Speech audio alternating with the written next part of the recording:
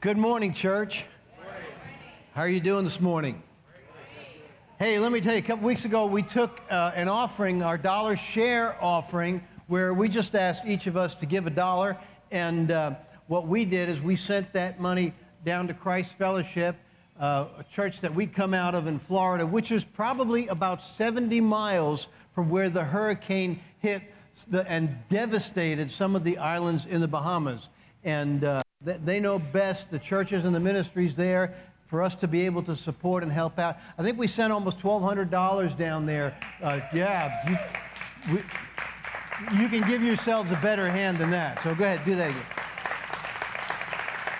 And it is just great for what we've been able to do and help. And that's all on you guys. That is such a good thing. We're in the middle of a series called What Are You Thinking?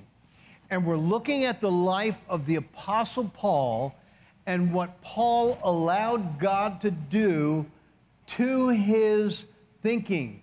God took Paul just where he took him, and he came to Christ and took him through a process, and through that process changed the way Paul thought. Because the way we think determines the way we feel, which determines how we act. And the Apostle Paul's thinking went through a transition. Paul was actually educated at the highest level in his day. He was educated, the Bible says, by Gamaliel. Now, not only does the Bible say that, but secular historians write and are very clear and supportive that Paul was educated by Gamaliel, which means he had the best education you could imagine. Not only was Paul educated, Paul was a type A personality. He was an unbelievable debater. Paul knew Roman law. He was a Roman citizen. He was a well-established Roman citizen, spent his whole life serving his religion, Judaism, trying to put down and kill this offshoot sect of Judaism called Christianity. And it wasn't called Christianity then, it was called the followers of the way. And Paul spent his entire life pursuing Christians, persecuting them, and putting them to death. That's what Paul did. And he becomes a follower of Christ, and God takes him through this process of changing who he is completely. And Paul talks about this, the fact that the battle is in our mind. There's a tug of war going on in our mind. There's this one pull in the direction of who God is and what his word says and what his Holy Spirit does. And then the world around us, the broken world around us, what they have, and this tug of war pulls, and what comes into your mind and what you allow to dominate your mind comes out in your life, and it comes out in my life. It's difficult to live a positive life if you're constantly bombarded with negative thoughts. And Paul in 2 Corinthians, some of the passages of Scripture we're going to look at are the same passages I've looked at for the last 2 weeks. I want us to go through them again. Let's take a little bit of an even a deeper and a fresh look. In 2 Corinthians chapter 10, verses 3 through 5, Paul says, "For though we live in the world, we don't wage war the way the world does."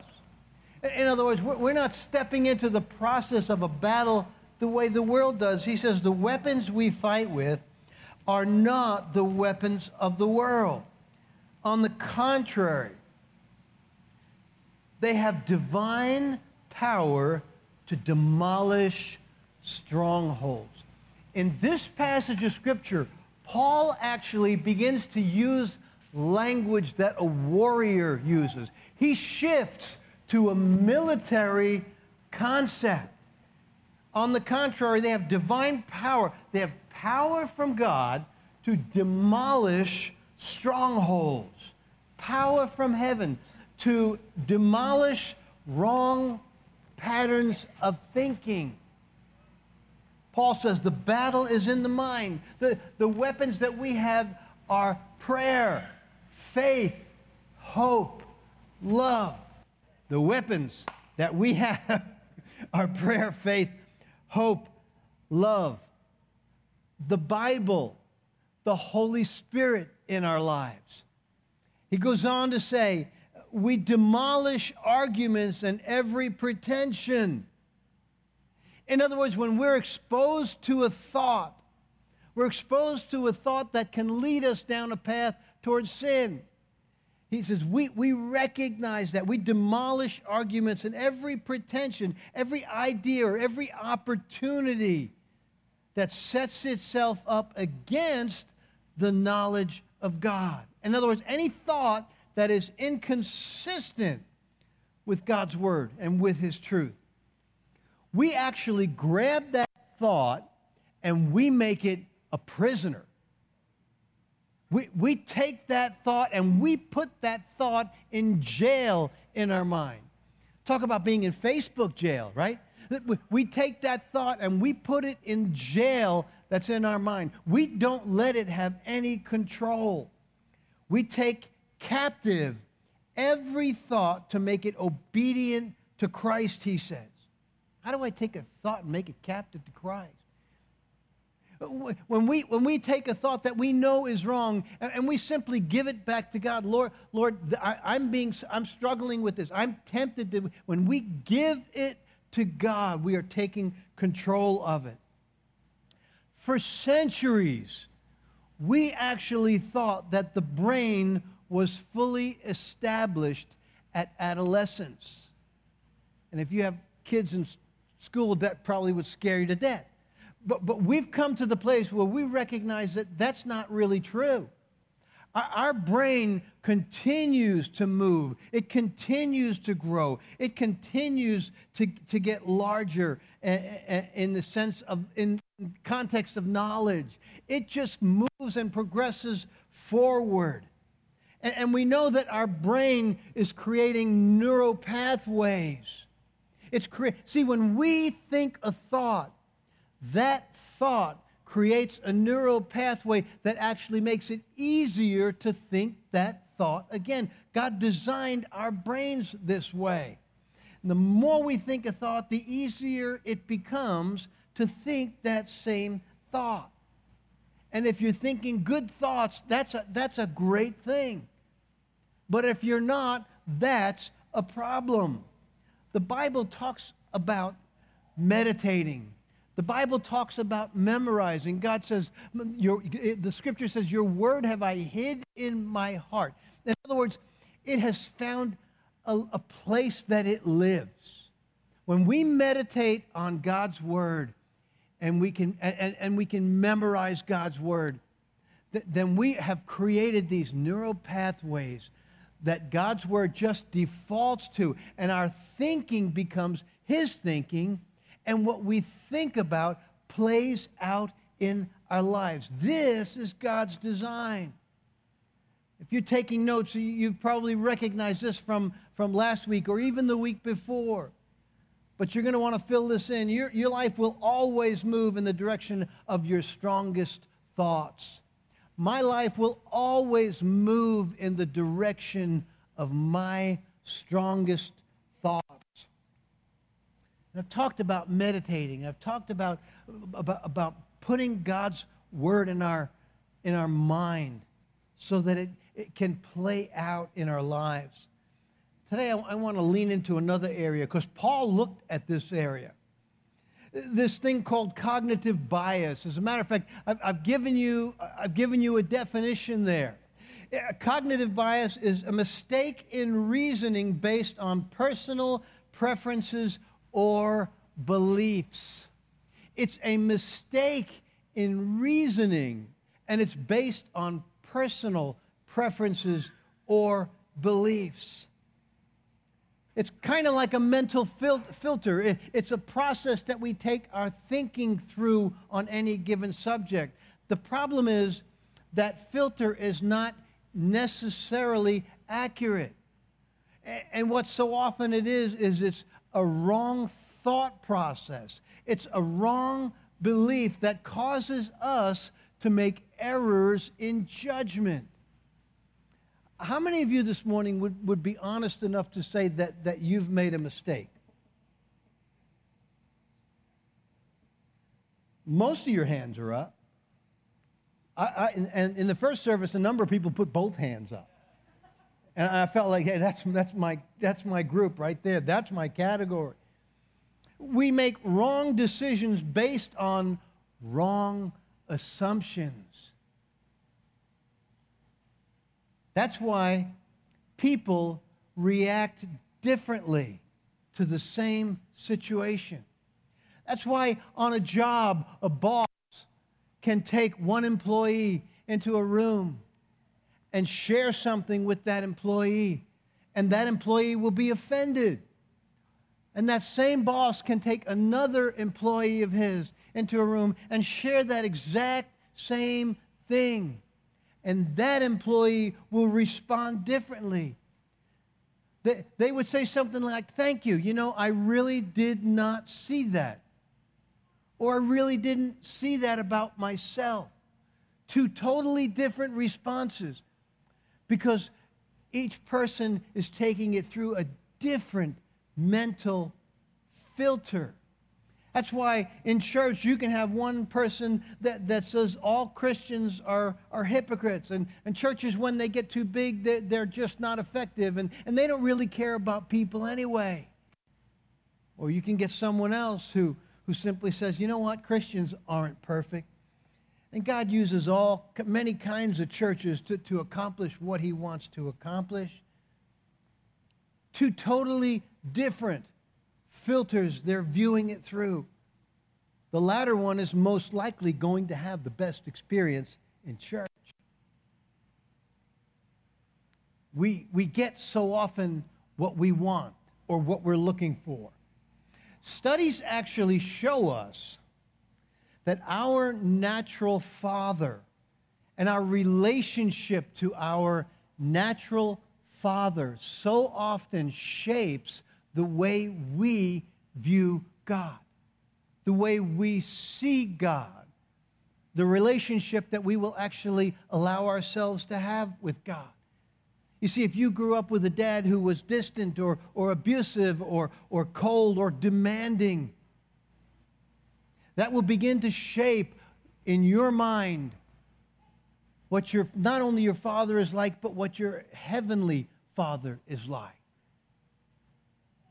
And if your natural father was non-existent, was not even there, that will tend to pull you in the direction of just thinking and believing that God himself is not involved that much in our lives and really doesn't care that much about our lives.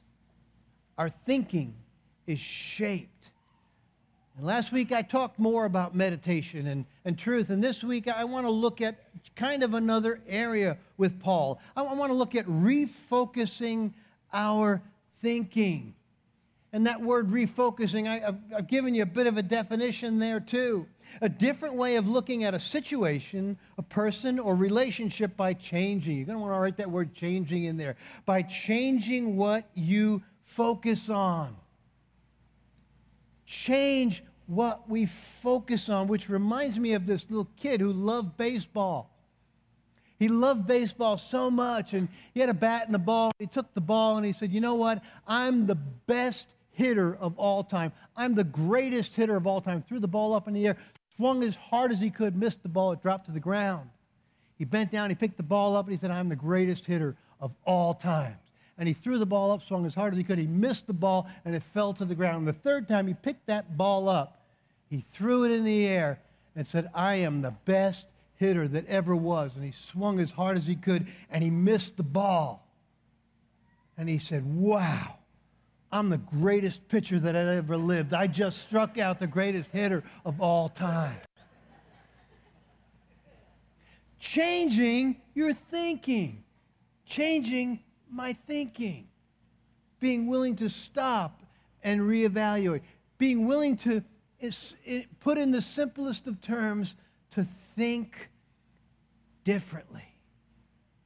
Today's going to be a great day. Or you might think, today's going to be an average day. Or maybe you focus on all your problems and you'll get up in the morning and your perspective will be, this is just going to be a lousy day.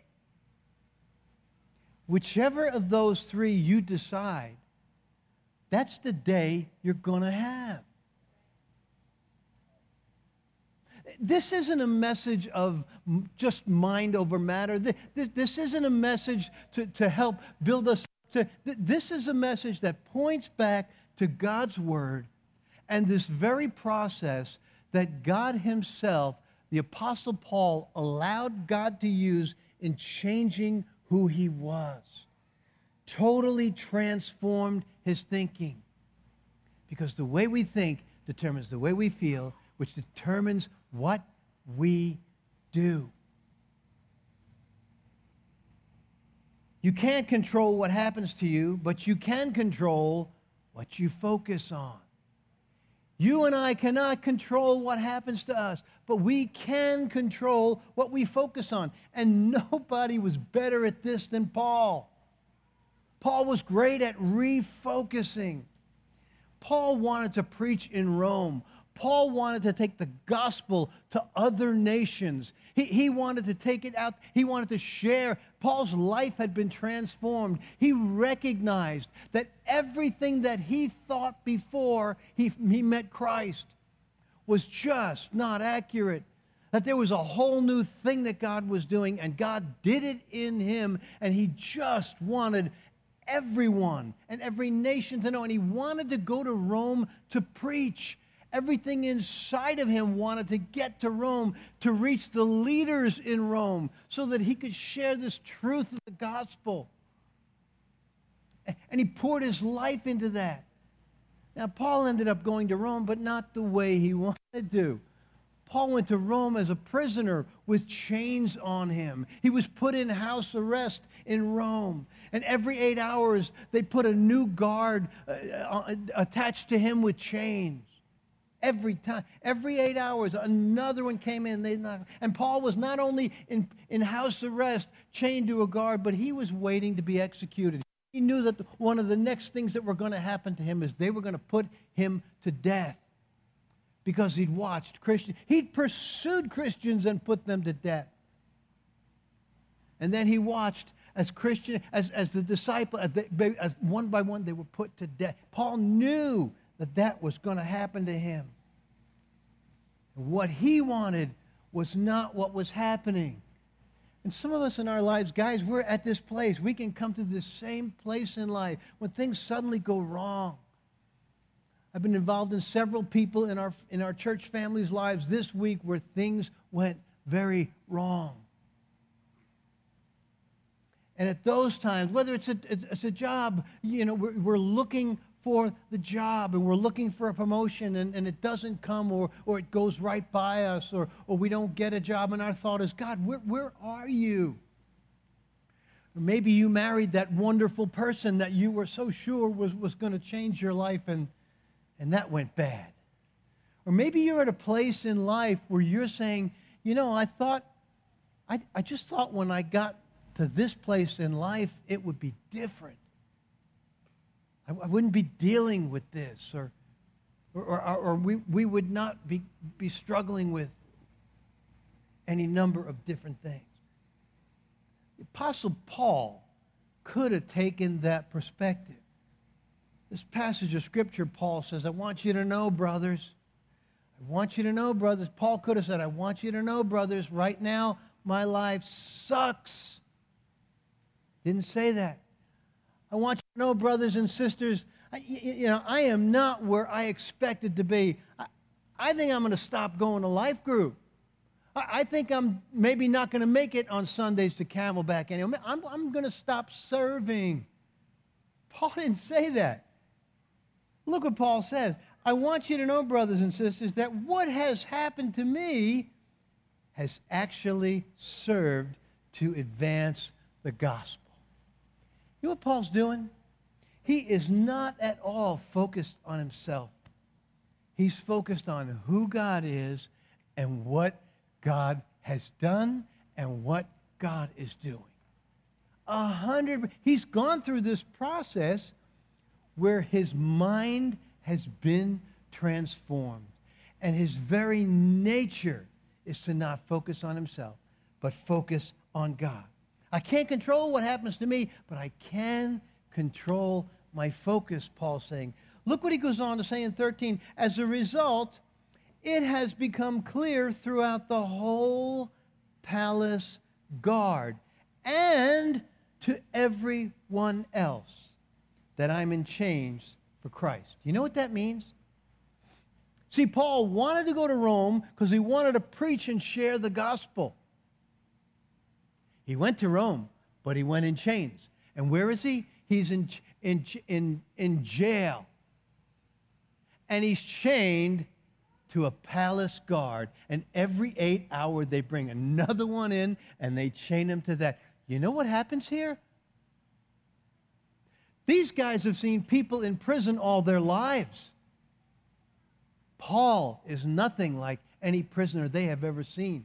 Paul has had his mind transformed, and he is rejoicing. And he is not talking about the gospel. He is living the gospel. And living the gospel chained to a Roman palace guard who leaves the palace guard after 8 hours and goes and talks to his captain and his lieutenant, and it goes all the way up to the chain of command, and everybody everywhere in the entire Roman government knows Paul's in jail, and every one of them are talking about what God has done in his life.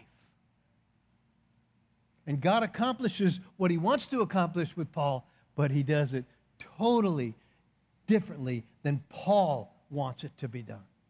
Look what he says in verse 14. And not only that, not only does everyone know that I'm in chains for Christ, not only is everyone forced to see the love of Christ that coming through me, Paul says, and now because of my chains, most of the brothers and sisters have become confident in the Lord and dare all the more to proclaim the gospel without fear. He's encouraging his team, and his team is taking on the other team, and they are winning. Yes, something bad happened. But when I look through God's perspective, Paul says, you know what I see? I see God is still at work. He's still moving. He's still active.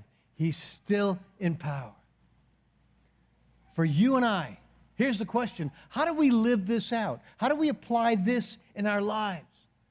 In a broken and a fallen world, when the drift in our culture is critical and negative and discouraging, how do we live this out? How do we refocus our story? How do we refocus our relationships? I want you to write 3 things down quickly. Number 1, we thank God for what didn't happen. We thank God for what didn't happen. Which reminds me of a college girl. Mom and dad sent her off to college. She goes off to college and she calls mom and dad and said, listen, we need to talk. We need to have a serious conversation. And she drove all the way home from college and she came into the living room and said, Mom and Dad, please sit down. I need to tell you something. You need to know that I went to a bar and there was a lot of drinking involved, and I went with this guy, and turns out I'm pregnant, and I'm going to have twins. But there's good news. The good news is he gets off probation in a year, and when he gets out of rehab, he wants to get a job, and he's not working right now, so he's living with me, and we're hoping that we're going to be able to raise these kids. And Dad is just looking at the floor, and Mom is looking at her daughter with her jaw half open. She says, Mom and Dad, everything I told you, it's not true. The truth is I just got a D in chemistry, but I wanted you to know that things could have been a lot worse. Things could have always been worse. Things could always be worse than they are. Let's thank God that they're not worse than they are. You know, we're sitting at a gate and waiting for the plane, and they're working on something, and then they come back on the PA and they said, we're going to be delayed another hour. And we're thinking, you know what? If they're working on the plane and your flight's delayed, I want them working on the plane on the ground. I don't want to be in the air and find out something's wrong with this thing. Maybe you didn't get a promotion, but you still have a job. Maybe you don't have a job, but there are other jobs out there. Maybe the car is totaled, but nobody got hurt. Let's thank God for what didn't happen. And the second thing we need to do is we need to practice refocusing. We're going to practically live this. This is not a self-help message. This is the truth of God's word that he wants us to apply in our lives because he knows it's going to change us because the battle is in the mind, and it's either won or it's lost in our thinking. Paul digs in on this. Let's determine ahead of time.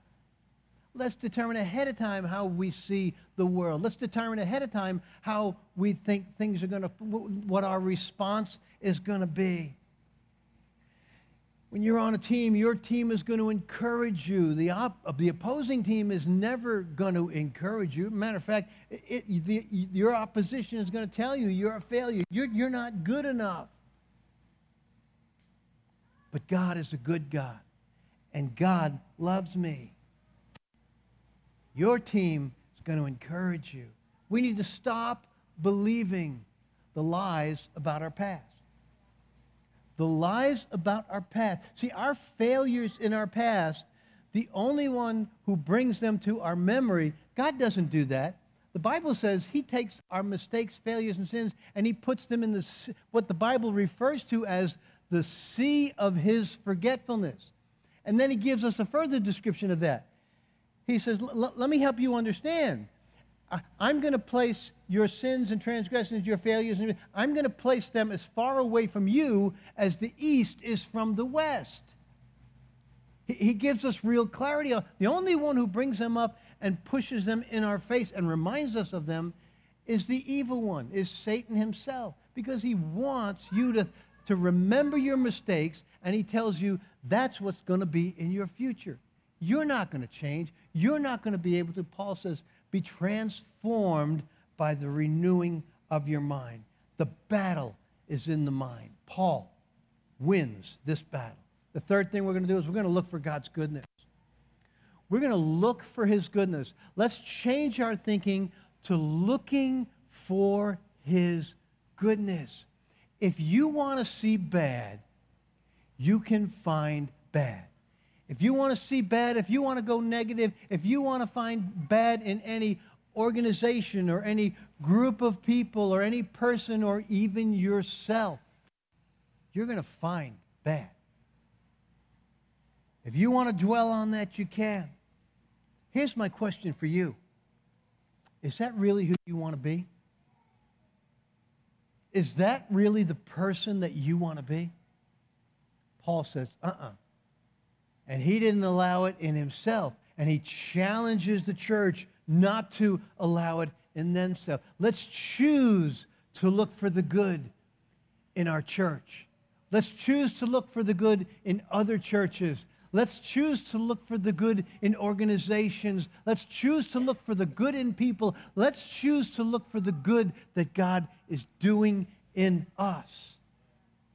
Let's allow God to determine the meaning of what has happened to us. Paul could have said, brothers and sisters, what has happened to me, this is horrible. Paul never went that direction. Your circumstances, my circumstances, let's see our circumstances through the truth of God's word. Let's see our circumstances through who God is. Guys, there are different kinds of birds. There are vultures. We've all seen vultures. We could be driving out into the desert and you'll see a vulture just flying around. And what's he focused on? He's either focused on something that's going to die or something that's already dead, because that's what vultures look for. I walk out into my backyard and we have these bushes with these yellow flowers on them. And so often I'll see a hummingbird just buzzing around them. You know what hummingbirds are looking for? They're looking for nectar. They're looking for flowers. They're looking for sweet things. What are you going to focus on? What am I going to focus on? What am I going to look for? Because I'm going to get what I'm looking for. I'm going to find what I'm looking for. There are three things that we need to do. We need to thank God for what didn't happen. We need to practice pre-focusing. We need to reshape our thinking, and we need to look for God's goodness. We need to look for the things He said, for the things that and look at the things He's done, and look for the things that He's going to do. Paul tells us how to do that. Last week I talked about this passage of Scripture, Philippians 4:4-8. And I challenged our church family. Let's memorize this. Let's not just memorize verse 8. Let's memorize 4-8. And I'd encourage you to do that. Write that down. See, in the most difficult time in my life, I memorized this passage of Scripture, and it is etched in my thought process. Paul says, rejoice in the Lord. Again, I say rejoice. Let your gentleness be evident to all. The Lord is near. Don't be anxious about anything, but in all things with prayer and petition, with gratefulness, thanksgiving, let your requests be made known to God, and the peace of God that transcends all understanding will guard your heart and guard your mind in Christ Jesus. It's etched in my brain, and etched alongside of it and along with it is the very process that God Himself took me through that time. And then he goes on and he says this, and now, dear brothers and sisters, one final thing. Fix your thoughts on what is true, what is honorable, what is right, what is pure, what is lovely, what is admirable. Think about those things.